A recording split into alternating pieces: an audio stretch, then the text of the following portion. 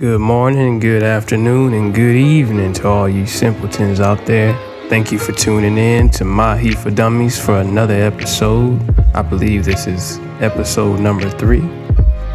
So I'm going to offer you a couple tips on how to combat the overthinking. I'm very curious as to how this element of overthinking can tear your mind apart. And it's very unfortunate. But for me, I would suggest that this overthinking complex is just an inability to focus on one or two things. Today's digital world is just speeding things up faster and faster without even considering the time or your mind to cool off. So the first thing is to try to solve some problems. Problem solving should be your first instinct because a lot of motherfuckers got problems out here, So try to help a friend out and then help yourself out. Give yourself a few things, jot them down, notebook, tablet, whatever you prefer. Try to figure out the things you can do versus the things that are out of your control. Moving on to making that time to self-reflect. Take about 5, 10, 15 minutes to reflect. We've all got the time. It's just a matter of making it, You could even set a timer and just give yourself the decency to flow.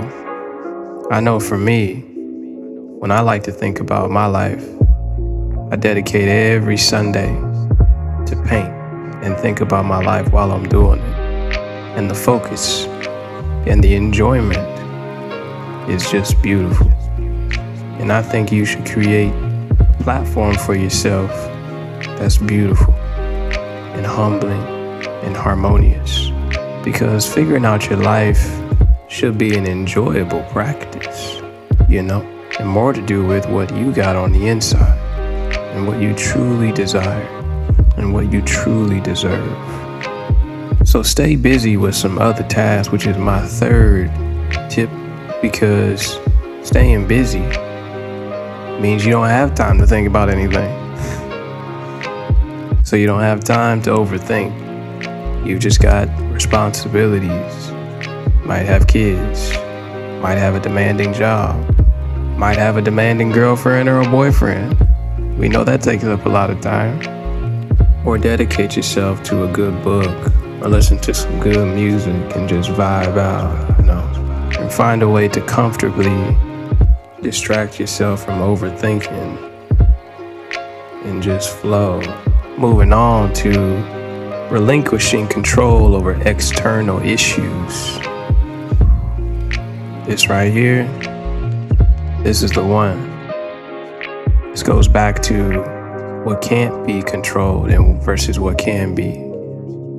If you can wake up in the morning and give yourself a routine, you can put the shirt and tie on, go to work, give your very best effort, set yourself a couple tasks.